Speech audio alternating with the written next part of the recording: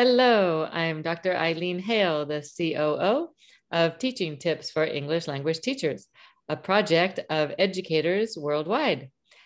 And on our theme of the month about games, we have a special guest joining us from China.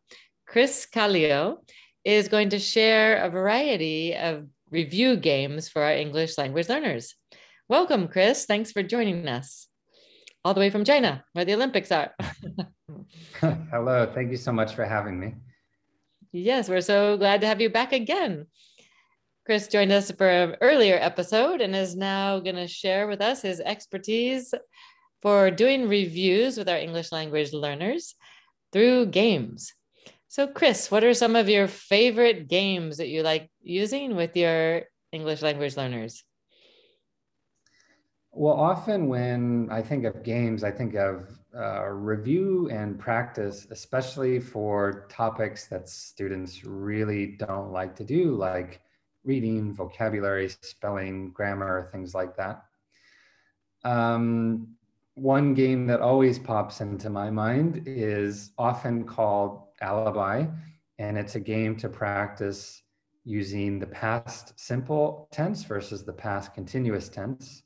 And basically, just really quickly in the game, the teacher tells the students that some sort of crime has been committed, like, for example, somebody stole money from the school, and the students are put into different groups and they have to create an alibi.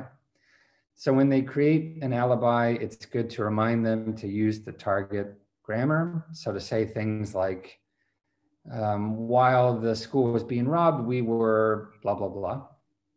Then you take one of the suspects from the team, remove them from the room, and you sort of interrogate that group of students. So you ask them questions as if you were a police officer, and they might say something like, we were playing soccer while the school was being robbed.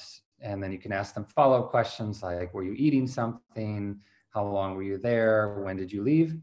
And then you call back in the suspect and ask that quote unquote suspect the same questions. So that student gets to practice the grammar as well. The funny and fun thing about it is that because that student probably didn't anticipate your questions, that student's answers are probably going to be different than the other students' answers. So the students tend to get a big kick out of that one. Another grammar game I like to use is, I don't really know the title, I just call it You've Changed ... But it's a grammar game we use to practice and review the present perfect tense. In this activity, one student leaves the room. While the student is outside, the students and we change some things about the room. We might turn off the lights or change some seating around. And then when the student comes back, that student has to use the grammar and tell us what we've changed. So those are two specific examples of grammar games that I like to use. But beyond that, I'm a big fan of using technology in the classroom. So there's just all sorts of grammar review games, grammar review game websites. Some of them require technology, like eslkidsworlds.com or eslgamesplus.com or gamesforesl.com. One of them that I always use does not require technology. Often you just need a printer, and that's teach-this.com. All four of those websites I'm constantly using during my teaching. That's great. And we will put those in the show notes for our listeners. If you didn't catch all those, don't worry, we'll have them for you. That's great. Can you share that last one with us? How you do it with the printer? What exactly does that entail? Yeah, I often find teach-this.com, or sorry, teach-this.com. Whenever I find a resource there, I typically just Google, like, for example, present continuous games, and that often takes me there. It's often the number one searched website. I'll click on it and they've got a variety of different games. Some of them you need an account, which requires a subscription. However, many of the others are totally free. So you click on it, it'll take you to a PDF that you can download and print. And it often would require, or sorry, it would often be some sort of like memory game or some sort of strips that would need to be cut up and given to the students. And it might have some sort of speaking prompt or vocabulary or grammar item that the students have to use. So that's typically how I use that website. They also just have regular grammar practice worksheets and things like that. Okay, super. And you were also going to share some vocab games? Right. So at eslgamesplus.com, one of the types of games that I often use with that website is a memory game. So again, I might just go to Google and type in animal memory game, and it'll often take me to eslgamesplus.com. And it's an interactive memory game website. So if you have access to the internet and a projector, particularly a smartboard, it's great to use. It can save you on time instead of having to like cut out memory review cards or write it on the board or anything like that. I'm sorry, I was just going to ask, can you put in your own vocabulary into these games? Like if you want to review certain vocabulary from your textbook that you've been practicing? Not with eslgamesplus.com, but with Quizlet.com, you definitely can do that. You can type in the vocabulary you want to review. Often Quizlet will give you a recommended definition. You can either use one of theirs or you can write your own. And then within Quizlet, they have all sorts of different games and activities for you and your students to use to practice and review. So the main feature is sort of a flashcards feature. So I'm often recommending my students make their own Quizlet account at home and make their own flashcards at home. But in class, we'll do the flashcards, and then we might do the spelling practice or the writing practice with Quizlet. Quizlet has two games with the vocab that you can choose. One is just a matching game where the students have to match. So it'll basically be a big whiteboard. And on the board, Quizlet has put your vocabulary words and the definitions.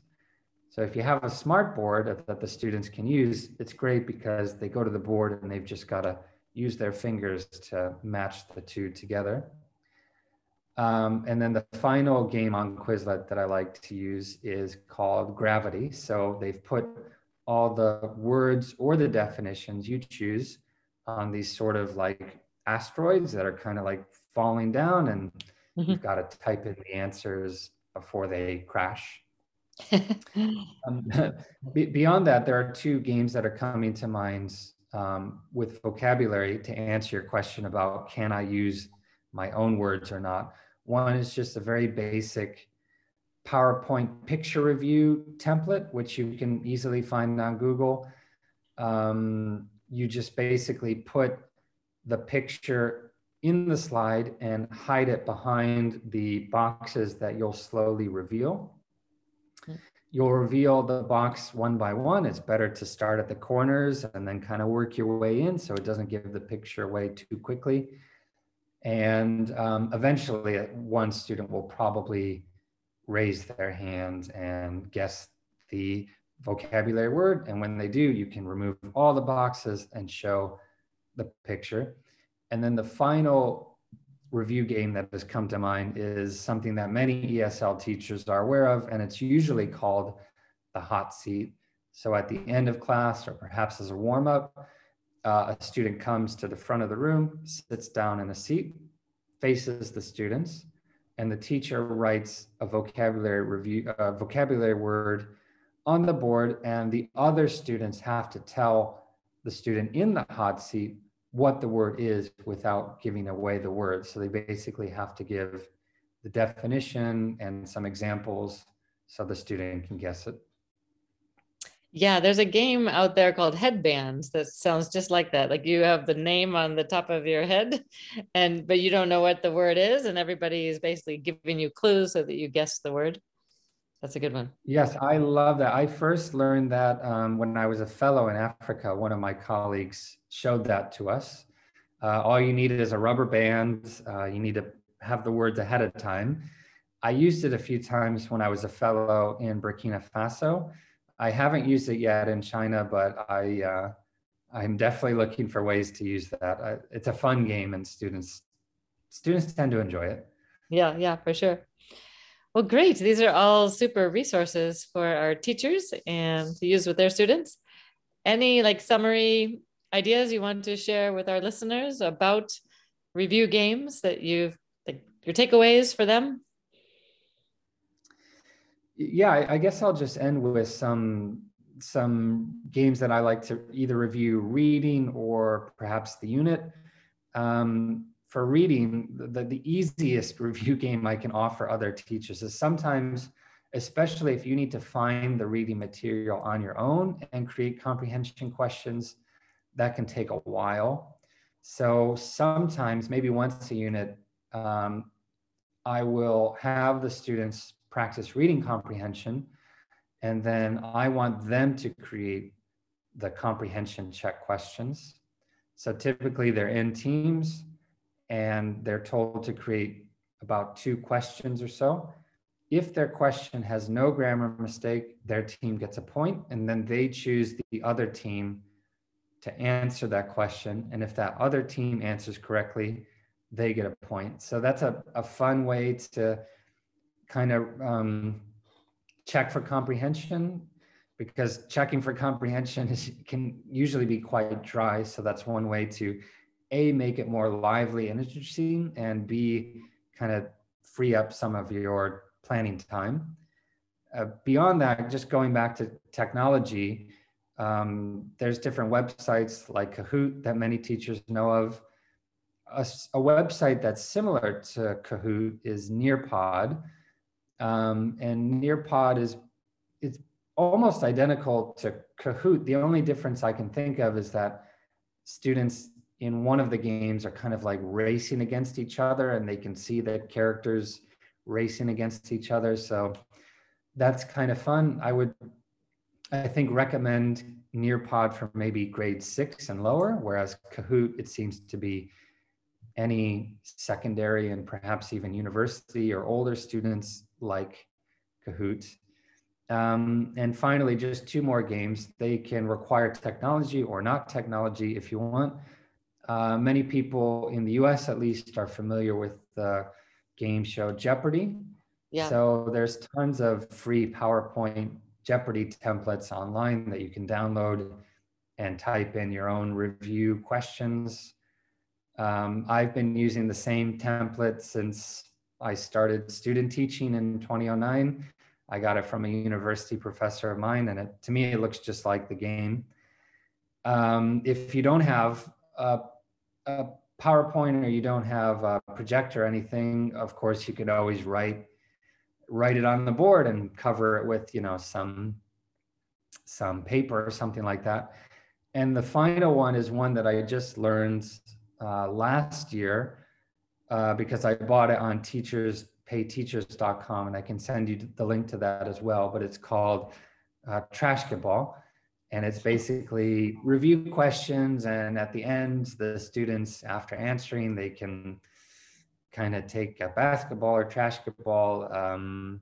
By trashkaball, I mean they take some scrap paper, some used paper, crumple it up into a ball, and kind of make a shot for the trash can. And if they are successful in that, they get an additional point.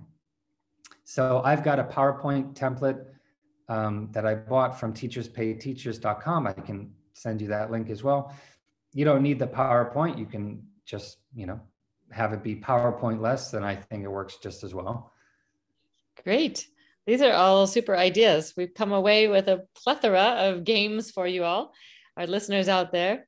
Thank you so much, Chris, for sharing all these great review games with our audience. And again, we will have a list of these websites and ideas for games that Chris has shared with us in our show notes. So please follow us, and we will be hopefully seeing Chris again. Thank you for joining us all the way from China. We really appreciate it. Follow us on our website, ttelt.org, for prior and new upcoming podcasts. our Facebook TTELT group, Instagram at t.ttelt, and Twitter at TTELT1. Thanks for joining us today.